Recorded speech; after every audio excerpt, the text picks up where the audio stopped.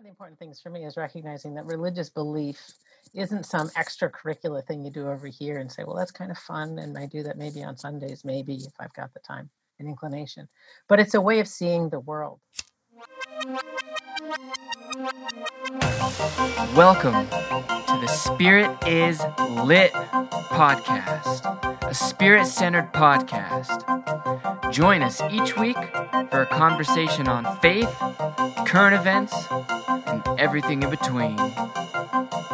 Hey folks, my name is Jacob DeRusha, and I am the coordinator of young adult ministry as well as co-coordinator of the youth ministry here at St. Patrick's Catholic Community. This week on our podcast, The Spirit is Lit, we've got an old friend of mine, a campus minister from my undergrad, Ken Weber. He works also with the liturgy at Loyola University, New Orleans. So we're going to talk about liturgy, we're going to talk about faith and all that good stuff. So if we could kind of go around and introduce our guests. Oscar, could you tell us kind of a little bit of how you got, a little bit about yourself and how you ended up in the world of youth ministry? Yeah, thank you, Jacob. Well, actually, I've been involved in ministry since I was a freshman in high school. I was part of the diocesan retreat team called Search. My director allowed young people to do talks and share their testimonies. So I was part of that team through my high school. After that, and as a young adult, I continued and then started helping in the parish level more and more, to the point that I became the DRE. After that, I got hired as a full-time youth minister at the same parish. Now, for 16 years, I've been the diocesan youth director for the Diocese of Morelos. My wife and I are the founders of Covenant Teen. It's a community of young people that we help them develop their gifts and talents by knowing and loving and serving God. And that's more in a nutshell. Been married for over 30 years, loving God. That's who I am. Nice. The thing about, I think, youth ministry, you've got so much experience. It goes by quick. Like, I've only been at St. Patrick's for a year, and it's been quick. It's just when you're doing something you love, it just shoots by. So, Dr. O'Keefe, would you mind kind of explaining and introducing yourself and how you got into the world of youth and young adult formation? Yes, I'd be happy to. And thanks, Jacob, for inviting me to be a part of this virtual roundtable. My own personal, I grew up in a very faithful household, a Catholic household, and was always engaged in my parish. But when I went off to do my undergraduate work as a student, I got very involved in campus ministry there. The liturgical choir, also participating in and leading undergraduate retreats. So that was a tremendous experience for me. And it was actually that said I ought to be in this work. It's what I really enjoy doing.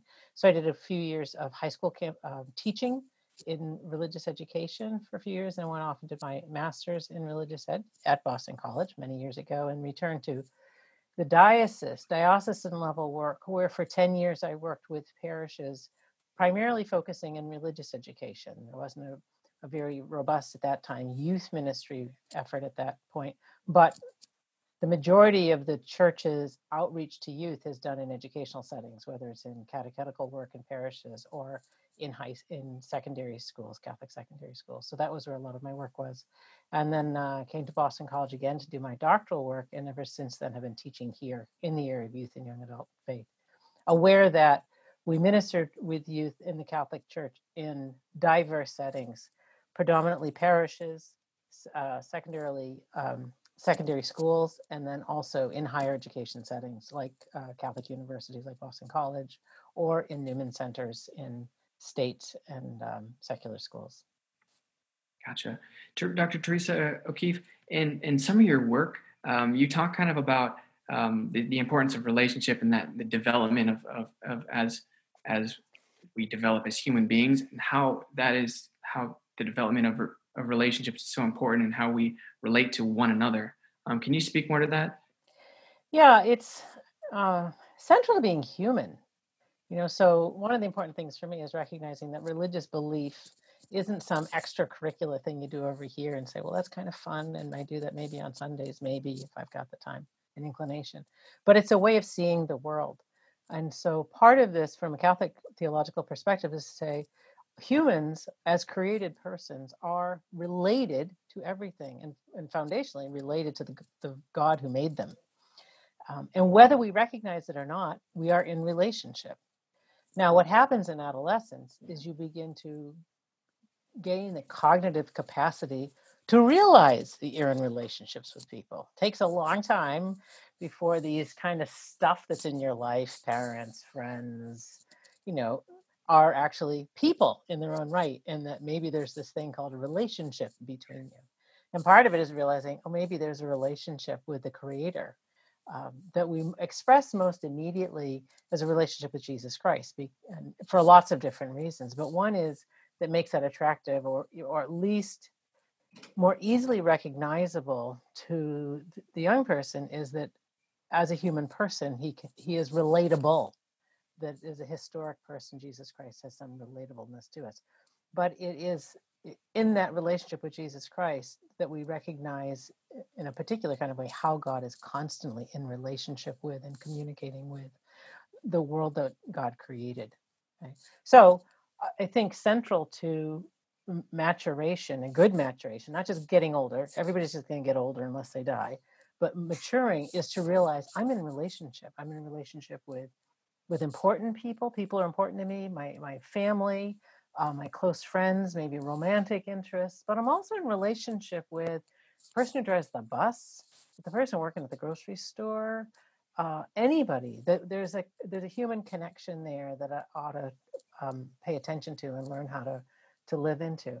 And then beyond that, there's also a relationship with the rest of the created order, the environment, and all that it contains. So it's one of those things that once you start, you are never done, and you get better at it, but you're never like, I am like the master of relationships. I know everything there is to know. But adolescence is the time when you start to figure it out and you refine that skill for the rest of your life.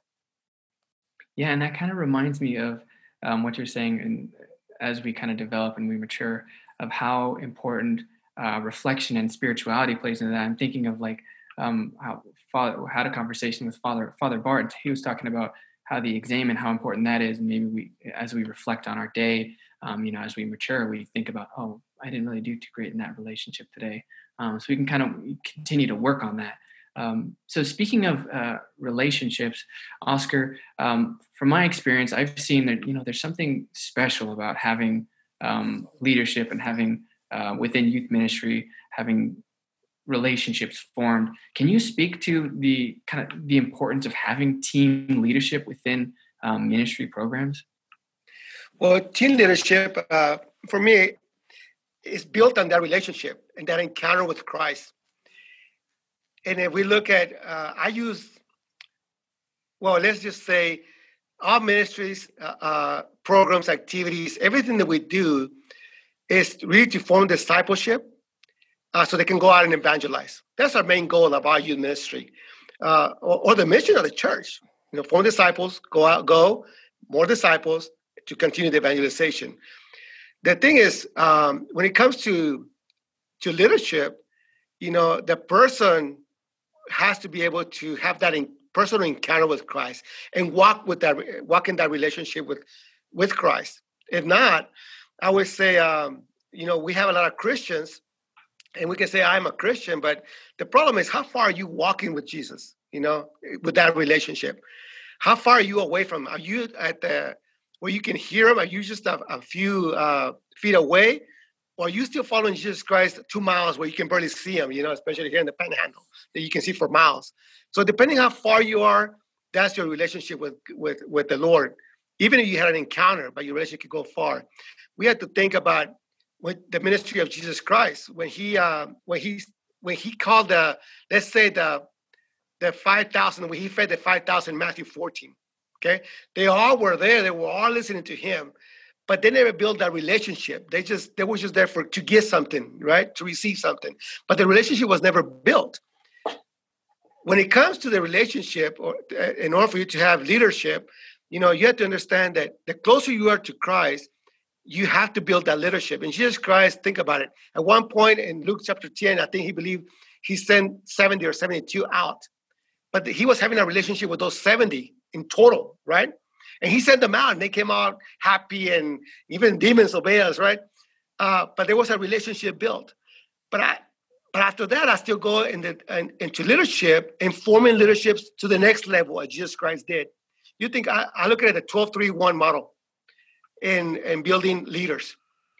Jesus Christ, even though he worked with the multitude and individuals and had a relationship with a lot of disciples, ultimately 12 were the ones that the relationship was very close. 3 years walking with them, teaching them, and they still messed up, right? But then you have those 12 that you're making leaders, true leaders.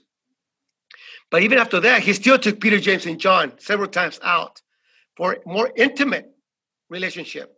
Why? For them to focus even more into a leadership style of program. This is your ministry. And then, of course, ultimately, you end up with the one, which was Peter. Now, in leadership, I believe every program, every youth minister, every DRE, every person in charge of whatever ministry, our goal is to work ourselves out of a job, in a sense, making that one to take over our spot. And that's our job, making those disciples to evangelize, which means I'm going to say everybody's going to die except me because I have different goals. But they're going to die. So who's your one? Who's your 3? Who's your 12? Who's your 70? Does that make sense? And we as people, as ministers, are to be thinking as Jesus. What 12 am I going to send out? What 3 I'm going to take up to the side and say, you're in charge of this program. I want you this. I want you that. And who's going to take over my spot? Because, Elijah went to heaven without death, Enoch did the same. So, hey, that's why I say everybody's going to die except me, because that's my goal. But I'm trying to build that leadership, that 12-3-1. Yeah. So somebody can take over my situation, because one day I'll be heading home, buddy. Yeah, I love that, Oscar.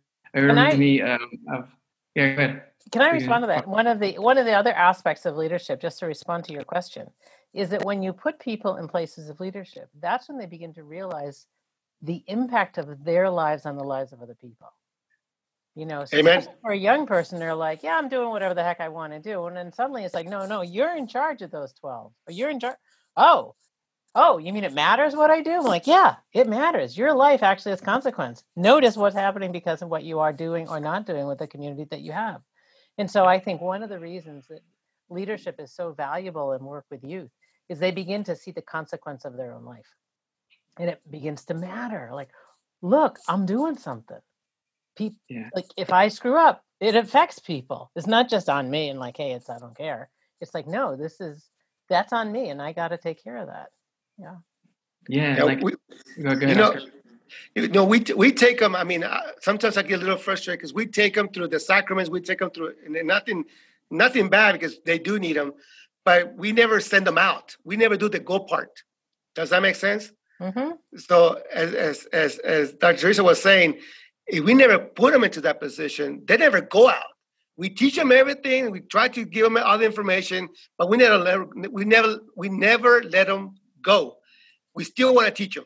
And we have young adults right now, literally still saying, Oscar, well, can you give us a lesson on this? It's like, you're a young professional. You're supposed to be doing it already. That's just me. Yeah. We never got into the go part. Yeah, and it reminds me of kind of, and I think it was some of your work, Teresa, Dr. O'Keefe, in that, like, you talk about how as a child, the child kind of identifies with their parents more so. And then as they start to mature, they start to become their own self, and then start realizing like, oh, wow, the decisions that I'm making really matter. And then to you're saying, Oscar, is it reminds me of, as a true millennial, I was scrolling through kind of Instagram. I've been scrolling, over the course of my life. And I've seen this picture. It's a quote, because everything on Instagram is 100% true. Obviously not. But it was a quote. It was like, true leaders build leaders. They don't build followers. So I love this idea of within youth ministry programs, building leaders, building not just the future of the church, but like the present church, and empowering the youth to do that. So, us here at this virtual roundtable, we all love to nerd out on theology things and ministry things, and we have kind of like our terminology of like spiritually maturation, things like that, or discipleship, evangelization. So, Oscar, how in your work, what's your take and what's your approach on making sort of these maybe deep theological, deep faith formation ministry topics more tangible to say like a junior in high school, or someone who might not be engulfed in the theological world, in the youth ministry world, as much as you or I or Dr. O'Keefe? Let me put it in this way. That comes in the relationship that you're going to have with these young people. It's not a big group that you're trying to bring them more in depth into the faith, but really a personal relationship. I don't believe in this, even though they're needed, and I'll share more about it. Having 100, 300, like at one point I had 300 teens, young people, and I was a youth minister for 300 people. There's no way that you can do that and try to get in depth into the Christology of what it is, or the mirology of Mary. I mean, you just cannot. But it's bringing those and taking the time when a question is asked, taking the opportunity as Jesus Christ did on the walk to Emmaus. It was a 1 and 2. Let's talk. Let's walk together. Let's find where you at. What are you thinking? That's the time that you take. And I believe that it takes the whole church to make that happen. That we as a church should always take the time to listen and bring those young people, wherever their faith is at, to the next level. Take every opportunity of whatever they're asking and change it around and say, this is what the Lord is trying to move us to the next level.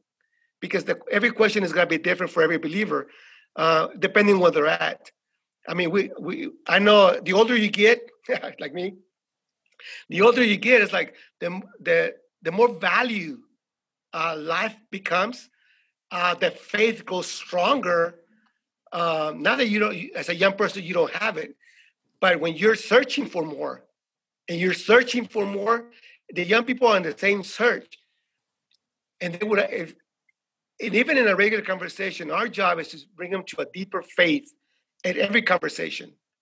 Whatever is going on around us, what's going on in the community, how can we bring every person into a stronger faith, but it's a more personal relationship with them. That means we know what they're going through. We know how they're feeling. We know what they're lacking, and we know what their strengths are.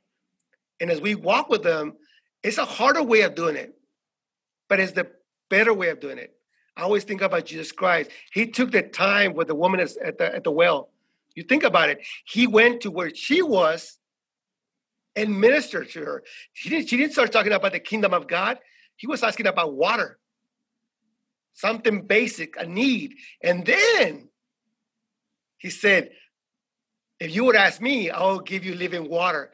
He started with something that she understood, and even though she didn't get it, but he went beyond. Does that make sense? That's what we're supposed to do. Talk to the person wherever they're at and bring them to a higher level of that faith. Just like Jesus Christ did with the Samaritan woman. I'm even going to put in there, even though it was cultural differences and cultural things that were not supposed to happen, he broke that culture. He broke everything to bring her to the next level. We are supposed to be doing the same thing. And it's really a personal encounter with those people one at a time. We're not here to save the world. Jesus did that. We're here to help people grow, water that seed or plant that seed. That's our job. And let the Holy Spirit just let it blossom, praise God. That's what I think. Yeah, I love that. And I love what you said about just taking the time and meeting them exactly like where they are. Like with a middle schooler, it might be they love playing Fortnite or something. I don't know. Like meet them and how's your Fortnite going, and then relate that back to God or something. No, I love that. and planting those seeds, as you said, but it does take time. And a lot of that now, I don't know for how it varies for different locations, but for us, a lot of that has been through technology, through Zoom, through social media, and things like that. Dr. O'Keefe, you have spoken on this. You've got some work on this. Kind of the idea of the difference between either like managing connections or building relationships, and so with that being said, my question to you is what's your take on how to what extent can technology be helpful, and to maybe what extent can it be harmful, and within the context of faith formation development? Good. Those are good questions. And because of the pandemic, our relationship with technology is changing dramatically, because it is the way that we're having to connect with so many people. But I think there's a lot of stuff to pay attention to. And in many ways, the technology that we're dealing with, even though it may have been around for much of the lives of the young people that we're talking with, as a phenomenon in the human community, it's a really, really recent development. And in a lot of ways, we haven't really figured out how to live with it normally. So one of the things to pay attention to is the technology itself has its own practices, has its own ways of engaging, and it allows people to scan. And that's what a lot of technology is designed just for scanning, right? Like your Instagram, you're just kind of running through the post, Facebook, that same sort of thing. So scan. Oh, isn't this fun? But you have to develop your own disciplines about how much scanning do I do, why do I do it, and what am I really looking for, and when do I stop that and dive more deeply into something. Now, sometimes the things we dive deeply into are things that they're designed to actually have us dive deeply into, because they're, in a sense, kind of designed to be compulsive. So like online gaming or whatever the games are on your phone or wherever, that you're drawn into it, or obsessive YouTube watching. The problem with that is you can't not compare yourselves to the lives of other people here in this little device. These lives are so fascinating and compelling. You're like, and they're all so much better than your own, or they're all so much more tragic than your own. And whatever it is, you're constantly comparing yourself to them, whoever they are, and finding yourself inadequate. The challenge with that is that humans, ever since we had Adam and Eve taking bites of the fruit in the garden, humans have always felt inadequate. The serpent saying, oh, if you had a little, you'd feel better about yourself. And they're like, well, that sounds like a good idea. Humans have been doing that since before time. So to notice that our sense of inadequacy is just, in a sense, kind of woven into who we are as creatures, that we never feel complete. You have to kind of train yourself to get used to that. And you have to then also look to places that really do affirm who you are as a valuable human person. And go back to the beginning of the discussion, that sense of deep abiding value only happens in the context of relationships with real people who know you for who you really are and affirm you in that and say, yeah, we know all about you, your good stuff, your bad stuff, and we wouldn't change you for the world. You are wonderful. So keep showing up and keep being who you are. Now, again, the challenge is sometimes technology can aid in that. It can deepen those relationships. It can maintain connections that otherwise would be really too tenuous. And other times it's a distraction from those relationships.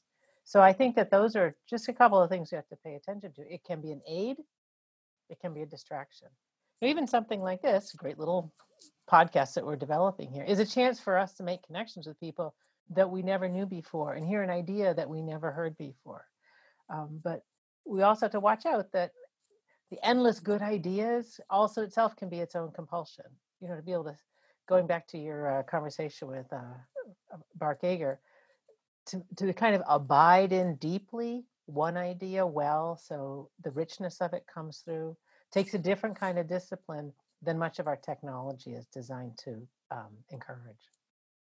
Yeah, no, that makes total sense. Like, it seems like there has to be a level of discernment to our own personal discernment. Like, at one point, am I using this technology as a tool that's helpful for like the greater common good, as maybe a Jesuit term might be, or to what extent am I using this technology that's actually maybe harmful? Yeah. So, Oscar, with your experience, I'm wondering, you've had several different experiences and several years of within youth ministry and formation, and with larger populations and things like that. What are some tactics and some practices that you have incorporated to create a space that helps facilitate a safe space for several different folks coming in from maybe different cultures, different faith practices of the Catholic faith? How do you make it a safe space for diverse faith practices when you have, say, like a group of 1,000 diocesan retreat or something like that? Every program that we have, and this is what I share with all my youth ministers, to look at the comprehensive model of approach to youth ministry and everything that you do, whether it's a one event or a weekly gathering. Now, and give them the choice to the young people. Let me just tell you one of the things that we, at one point when I was a parish minister, we had almost a 4.5 hour, sometimes 5, gathering of one night. Literally, it was one night. But the teens were invited to come whenever they wanted to. There was not like, Johnny, are you here? Martha here? None of that classroom style. It was, people would just come. All my team was allowed to know the people, have that relationship with 12 or 10 or 12 people. That's it. They were looking for their 12, and if they didn't have them, then they would call them and find out, hey, we missed you, whatever. But really, it started with an educational mass, where the priest would teach the mass, not just say the mass. Leadership was involved. Everybody was involved. Actually, we had Father would do like a two-sentence homily, and a young person. Oh, dang it. Oh, no, he's gone. I'll ask the question again once he comes back. Oh, he's returning. Okay. Can you hear me now? Yes. If you want to, Oscar, if you want to just kind of start at the beginning of that, and then we can edit it. Okay. Now, it just depends whether you're talking about a one activity or a weekly gathering. Let me tell you about a weekly gathering that we used to do that consisted of about 4 to 5 hours. It started with an educational mass where the priest actually educated the young people section by section every week. Now with that, everybody was involved. Even the homily was like 1 or 2 sentences from the priest, and a young person would do a reflection. Now, and then after that, we had like a very Pentecostal gathering with a keynote, a motivational presenter with activities. And it was almost like a very 1 hour of just having fun, with about 50 minutes of Jesus. The rest was just fun. So people were comfortable there. Now, those that wanted more in-depth, more meaty, we had the small groups by faith level, not by grade level, because you can have a senior that doesn't even know the Hail Mary, right? Well, we have those at that point. But more meaty, and they will go to those groups. That's about another hour. After that, we had the ending, which it was more of a praise and worship. When we stand and we prayed, and we challenged the young people. No, that's good. And that reminds me of the way that you're like kind of laying out the structure. You've got some talks, you've got some small groups, you've got obviously the gather and kind of the send. Very similar to what we have, the structure. You both might be familiar with like the life team structure as well as the edge structure. And as I was kind of trained in that, I was told that like the edge structure is very similar to, it's based off of the mass. You have the gather, you have the proclaim, you have the break, and the send. In the same way that in mass you kind of gather, you say, "Hey, how's it going? Good to see you again." And then you have the proclaim. We proclaim the liturgy of the word. I proclaim the word of God, and then the break. It's like the liturgy of the Eucharist, where we kind of reenact the Last Supper in the same way that Jesus and his homies, his 12 his apostles would have been sitting down around the table and just breaking bread. We do that in small groups and kind of break and then send. We have kind of like the announcements we go forth. So yeah, no, I love that, and that kind of touches on. I love how that touches on different dynamics of maybe different personalities that might come into the youth ministry formation program. No, I love that. Correct. So correct. Yeah. I know for us, I went to 2 different trainings, and the other one was called preparation, engagement, reflection, and challenge. But they're the same thing. You know what I mean? Yeah, that's good. Dr. O'Keefe, what has what's your I mean, Vatican's always putting out documents and having synods and things like that. And sometimes for someone who might not be engulfed in the theological word, it might be tough to keep up with these. So what's your perspective, and would you mind sharing a little bit on your expertise on how the Vatican has impacted youth and young adult faith formation? Sure. The changes have happened over the last few decades. And what's interesting to me, just thinking about some of the things that Oscar's describing, the kind of events, gatherings and events, those things are relatively modern in our construction of ministry to youth. Historically, in the Catholic Church, ministry to youth has predominantly happened in the parish settings and liturgical life, but also in school settings, whether it's elementary schools or high schools or higher education. And the youth group model is a model that really comes out of the Reformed Church, particularly the evangelical churches. And it's more recent to the Catholic world. Okay? And it's interesting to note that in the evangelical church, it really comes out of the tent movements. So there'd be tent meetings that would travel around and do big events for a couple of days in a community, and everybody would come and get revived and excited and so on and so forth. And that tent meeting might move on or whatever. And so that idea of gathering everybody and kind of seeping themselves into the life of faith, and then seeing what happens from that comes out of that historic experience. But in any other events, it's more, if you really think about it, while those things can be very energizing, they also can be a hard time sustaining them. Right? And so the question can become like, how do you actually sustain the day to day to day? And what does that look like? And very often, particularly in North America, we think really programmatically. What are the programs that we can have? And what kind of fun names can we give them? And so on and so forth. But what is interesting and include in that World Youth Day, which is a Vatican initiative to kind of do a global tent meeting, and initiated by Pope John Paul II, extraordinarily popular, brought, as you would have known, thousands and thousands of young people from year to year together in fascinating places around the globe. Those who go say, I can't believe it. It was really amazing. It was life-changing. I went just because a group was going, and now I'm on fire for the Lord. Or others say, I went on fire for the Lord and I came back a tourist. Whatever it is, there was a huge event and a huge experience, and it went on for a number of years, carried on subsequent years after Pope John Paul II started it. But what's interesting under Francis is he called the synod just a couple of years ago, called the Synod on Young People, the Faith and Vocational Discernment. Now, when I first heard that, I thought, oh, they're just worried about vocations. And then it took me actually paying attention to all the material that came out of it, that it was really about more than that. What Francis was trying to do was get us to say, listen, young people are some of the most abused people in the world.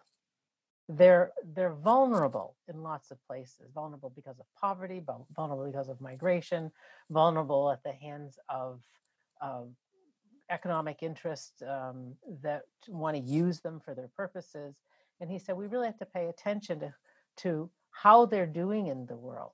And when he thinks about faith and vocation, he's talking about how do we offer them a vision of life that gives their lives meaning and gives them direction and purpose in the world.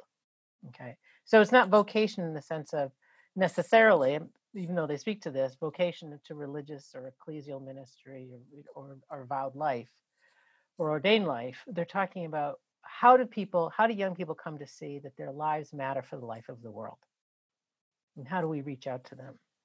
Okay? And one of the interesting words that's come out of the synod is the word synod and synodal.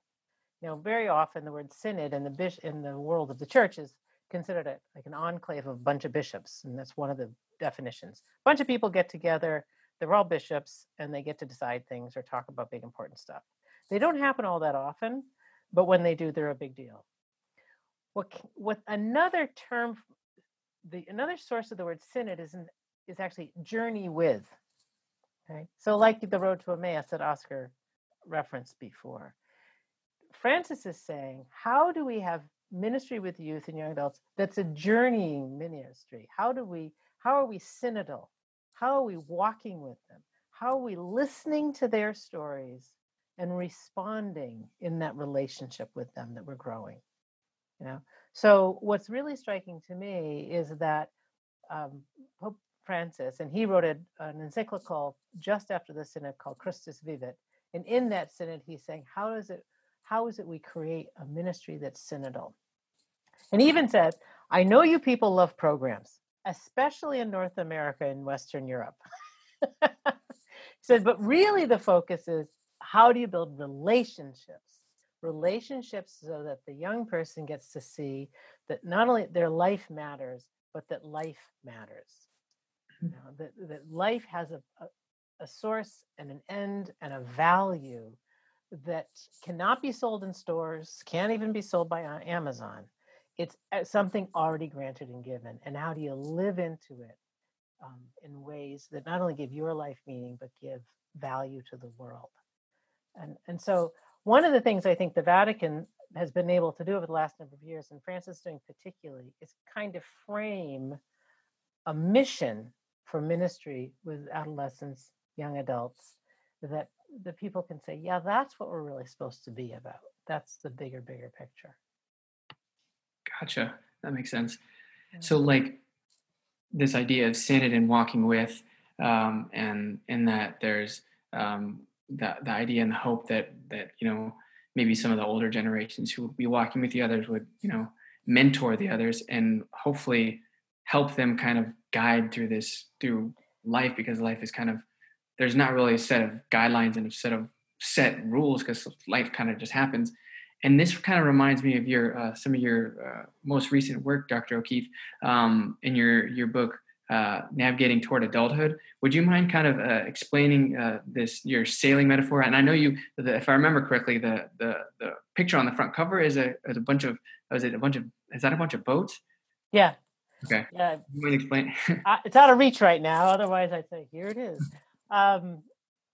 It's actually a painting from the Middle Ages that's in one of my favorite museums, and I've seen it for years. And so I said, could we get this on the front of the book? What it is King Melchior sailing to the Holy Land, and the sea is pea green. The colors on it are really striking too. The church, the ancient church, was always conceived of as a ship, the bark of Peter, that kind of like the Noah's Ark, that it was a communal space for us all to carry us forward into eternal life. But I think more often now, when people think of the church as a ship, they're more likely to think of like a cruise ship, where we just ride along and somebody else is in charge. We're just like on the promenade deck drinking Mai Tais and sitting by the pool. And we're saying, no, the church is a ship, maybe better conceived of as a fleet of boats of different sizes and natures. It can go into every little bayou or harbor or out into the big open sea and do the work that God calls us to do in those places, right? Now, so I learned to sail a number of years ago now as an adult, and it's both really simple and it's really complicated. Just like relationships are. They're really simple. Here's two people, get to know each other, there you are. Relationship. Or it's really complicated. There's breakup, there's heartache, there's joy, there's life, there's death, all sorts of wonderful things. And learning how to kind of navigate those spaces, learning how to live in the world, is a really complicated, both simple and really complicated task. And the best way to learn how to sail isn't from a YouTube video or a book. Those things can be helpful, but actually being on the water with an experienced sailor who lets you try your hand at things and lets you see what they're seeing. So they'll say things like, well, the wind's coming across the water. And you're like, what? How do you know? I mean, the wind's invisible, right? Just like love is invisible. Love's not a visible thing. But you can see the signs of love, just so you can see the signs of the wind, and so it's maturing, especially maturing in faith, is like learning to sail, learning to navigate, because you're learning to read the signs that are visible in order to perceive more invisible but really important realities.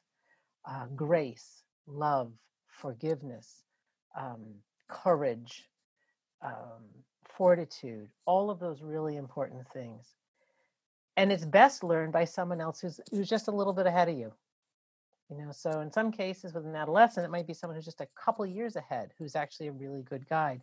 But in other times, it's helpful if someone's maybe a dozen years older or a couple of decades older. And so this is another way to think of the church as a human community learning together, where that little bit of wisdom that gets shared helps you figure out the next step. And Jacob, I want to go back to a question that you had really early on. How do you communicate really supposedly complicated theological or religious concepts to people? And I want to agree with Oscar. You actually first have to listen to the concerns that the individual has that you're talking to, whether that's one person, two people, five people. Listen to their questions and they're mostly about life. It's like, why would I forgive this person? Why would I give them the time of day? Why would I care about Black Lives Matter? Why would I do this stuff? And you want to say, it's because of who we are as human persons. It's because this is the way we believe God has made us. Now, you cannot believe that stuff and, model along as best as you can, or you can believe that stuff and you can take the risks of living into a life that believes that stuff. I'm doing it. I try to do it. This is how I try to do it. And when people make the connections of how religious faith actually helps their life make sense, helps them make sense of the world that they're in, that's when you start finding ways to communicate. It's not like, my father used to say, I don't think that there's an entrance exam to heaven, except the one that's in Matthew 25. Did you clothe the naked? Did you feed the hungry? It's not like, do you know what consubstantiation is versus transubstantiation? Part of this kind of a kooky question. You might say, is Jesus present for you? That's actually a much more reasonable question. Yeah, and to what you and Oscar were saying, I think a lot of the times people might not realize maybe how much God is already present within the questions that they're asking, or like when they might be doubting, where's God in this? Where's God in my suffering or my pain? Or where's God in the joy? They might not recognize it. And I think that's, from my experience, why these reflections that we might have with our high school teens is so important, because it allows them that opportunity to recognize that where God is present. So, and also kind of to this point is a lot of communities now might be feeling this sort of disconnect. They might be feeling a disconnect from their communities, from their friends, maybe their families as well, and as well as disconnect from God. So I want to just throw it out to y'all if you had any sort of suggestions to help people more fully maybe understand and recognize that God's presence right here and right now, and how can we continue, foster the faith development of our children in this amidst this situation. If you want to maybe kick us off, Oscar. Sure. Things that we have to understand that ministry to reach the young people is a comprehensive model. A way to reach the person, the individual, one-on-one, so they can go deeper into the faith. The domestic church, the family, give them the opportunity for them to grow as a family. And of course, the parish, and usually other programming is parish level. And the community, if you go backwards, I look at it as a funnel type ministry. And we have to give the families, especially right now, that's what I'm doing right now. If you're not going to go, some persons, I'm not having faith formation at all, some just having sacraments. Say, okay, what can we give as a parish, as a church, so your children can go in your faith? How can we help them as a church to come about and for them to learn, to grow in their faith with their young people and their children? Great. Mm-hmm. Yeah, I want to echo that. And one of the things that's really interesting is because of the pandemic and because people can't rely on face-to-face, but that a lot of parishes are doing really good jobs of building up online resources, connecting them to their parish websites. Parish websites actually been really valuable for a while, but a lot of parishes haven't realized it.